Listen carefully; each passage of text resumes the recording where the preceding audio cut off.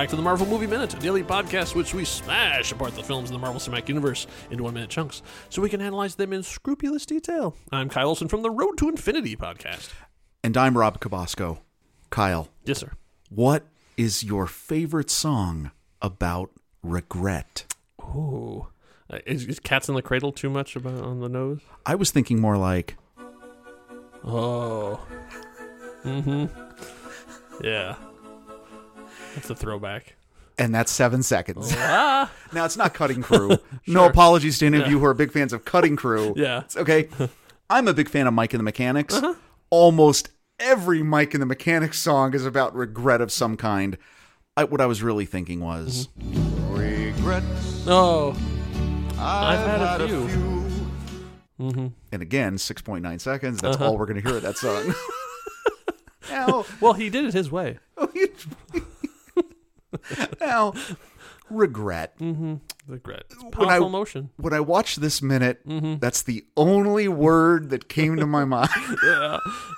This is here we are in minute 59 of Incredible Hulk for 2008, directed by Louis Leterrier, and it's a face-off between several characters. Like we start out with a face-off, and then we continue on to a face-off. Very nice, right? And it ends up being Ross having to deal with ramifications of his actions. Yes, and we're going to get a reprise of the hallway scene.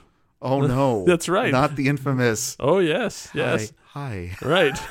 Two characters with different agendas facing off against each other. You know, though, I'm very upset by one of these characters we're about to talk about. But anyway, you should be. So as we pick up here at minute 59, the Hulk is still giving Ross the hate stare, and then also gives him a pretty significant growl. And then Ross is still sort of stunned into like, is she alive? Is she dead? You saved my daughter. I almost killed her. Like a lot of stuff is going on his very shocked expression. Also, and still not getting wet. Still dry. Still bone dry in the middle of this rain, because you don't rain on William Hurt. Nope. And then we have the Hulk has finished his pose, his Renaissance painting, right? Yeah, and then, so that he steps backwards into the smoke and the fire, and then disappears. And note, one of the longest cross-dissolve transitions we have seen in this movie. Yeah, that's right. They go right from the flames after the Hulk is gone back to stately Ross Manor.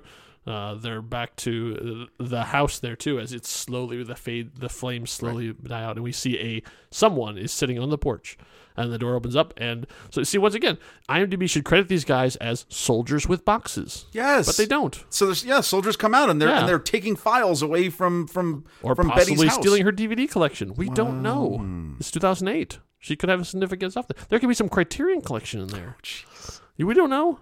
Oh no. I mean, back in the barracks, they're like, what do we got here? That's right. What do we got? Put on that Seven Samurai again. So the two of them cross over, and then Ross steps out, and we see that it was obviously Leonard sitting on the porch, and then Ross says, you did the right thing calling me, and that's just when we learn Leonard is the one who ratted out Bruce Banner. You son of a... What? Yeah. Now, did you expect that? Oh, yeah.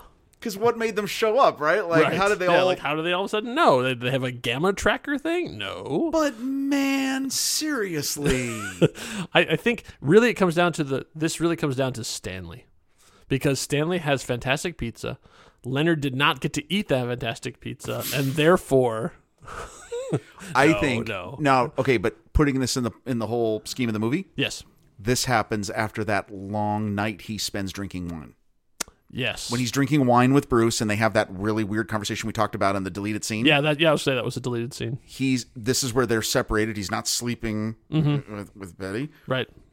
I think he calls them after he's had the night of drinking and desolation. Okay. So and if you're just joining us here at minute 59, which you should not, it's baffling to me that someone would be, but you never know.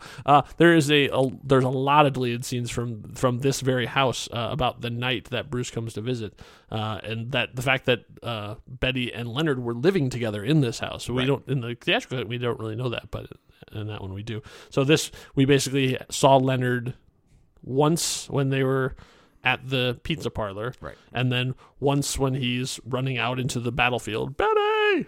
And then now this is the only time of this. But I gotta say, for being pretty much his only real scene, Ty Burrell, man. Great. Like, he No, shows great job. up for this scene. Great job. And you can see why this guy would go on to win multiple Emmys, because Yes. in his one scene, he's great because he stands up to Thunderbolt Ross. Yes. Like, he gets nose to nose with that stash. Right. And, holds his own. So, yeah, they sort of get into it. Let's see. Ross says, I need to know where they're going. She'll be in incredible danger. And then Leonard says, from who? Ooh. Oh, burn. He protected her. You almost killed her. And Ross says, I give you my word, her safety is my main concern at this point.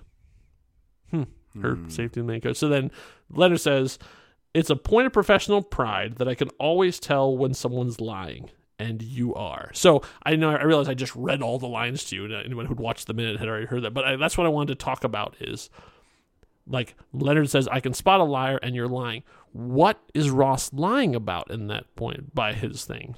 He says, I give you my word, her safety is my main concern at this point. So he's saying that Ross is lying about her safety being a concern or main concern? Like, what? I'm trying to parse. And this is why we have this podcast. I'm trying to parse out what it is that he says that Ross is lying about. That it's his primary concern. It's not. He's saying you're lying, saying that's the main thing you care about, because it's not. So he's saying that Ross, his main concern is catching the Hulk, and Betty is a secondary concern, right? Not main concern. That's what I would say. Because the other implication is that you just don't care about your daughter at all, right? And I don't think he thinks that, nor does Ross think. Well, we saw it by the big no. Exactly. He still has some stuff for that. Yeah. Did you find the little clunkiness though? I think on the line of this is. I would not be surprised if this was also heavily edited down or something. Here's what I don't like is him saying to him, my professional stuff is that to know when someone's lying. Yeah. Just leave it at that. You don't have to go. And you're lying. Like you are. I mean, yeah, right? Like, it's just, you didn't have to do that. I just thought that was kind of weird, especially because it is meant to be such a dramatic. It's a cutting line. And as we talked about regret, here is Leonard regretting everything he's done because he's seen what happened. Yeah. And he saw what her father was like. At least the pilots of that Apache are dead. Yeah, right? I mean. They did not get out of that. Well, they did not get out of that. There were no Cobra helicopter. They didn't drop out. Oh, what's the Cobra helicopter? Yeah. Not the Hiss. That's the tank. Right. Not the Rattler. That's the plane. That's the plane. Oh, I even know exactly the helicopter you're talking about. Mm-hmm. Because the Dragonfly is the G.I. Joe one, and I know we're going to cut all this stuff out. No! Because I actually looked up, while you're doing that, I actually looked up to see if there had been an Apache in any G.I. Joe thing, and there was in, like, the Sonic Fighters line or something like that, so I was like, man, that's not worth mentioning. Because I had it. I owned that. It's not the Eagle Hawk. Dragon Hawk? No. It's this one. It's that one. Yeah, that's exactly it. That's the one I had. Fang! The Fang.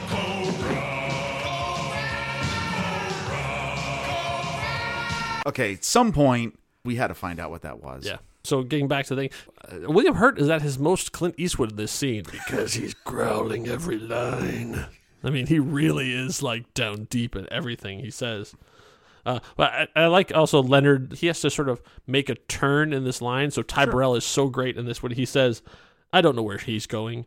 I know she'll help him if she can. There's that great thing of like, I don't know, and I wouldn't tell you if I did. I have lost her. I mean, like he has to, in that line, has to convey she is with him willingly.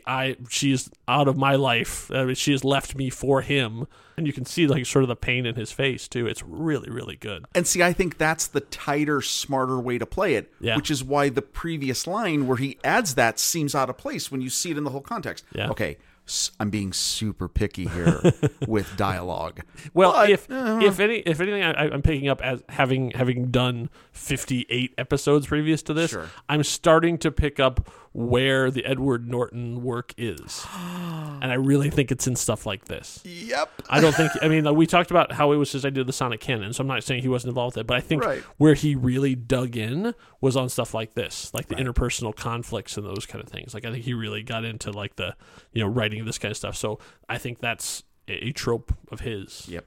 Yeah. And so then, and Ross then ends with another growled line. Then she's aiding a fugitive, and I can't help either one of them. I mean, he really gets down deep. Now, don't you wish the next line? And that's where does that it ends? And that's it. That's where it ends. And his line, like, and his stern, like, his really stern look, and that's where the minute ends. We don't get to hear any reaction. You know what he should have said? What? He should have looked at him and said, "Well, then I guess she's not your primary concern." Ooh, burn! You know what I'm saying? That's even better. Yeah, That's what you needed to have. Yeah. Anyway. So that's where the minute ends. So we'll find out what does Leonard have a stunning retort? Mm-hmm. Does Ross go, "Oh, buddy, Come on. yeah, let's grab a beer"? No, seriously, where is she? Yeah. Like, arrest this man for treason. We'll find out in minute 60. So in the meantime, if you're enjoying this podcast or the other shows that we do on the next reel, we have a Patreon. I know.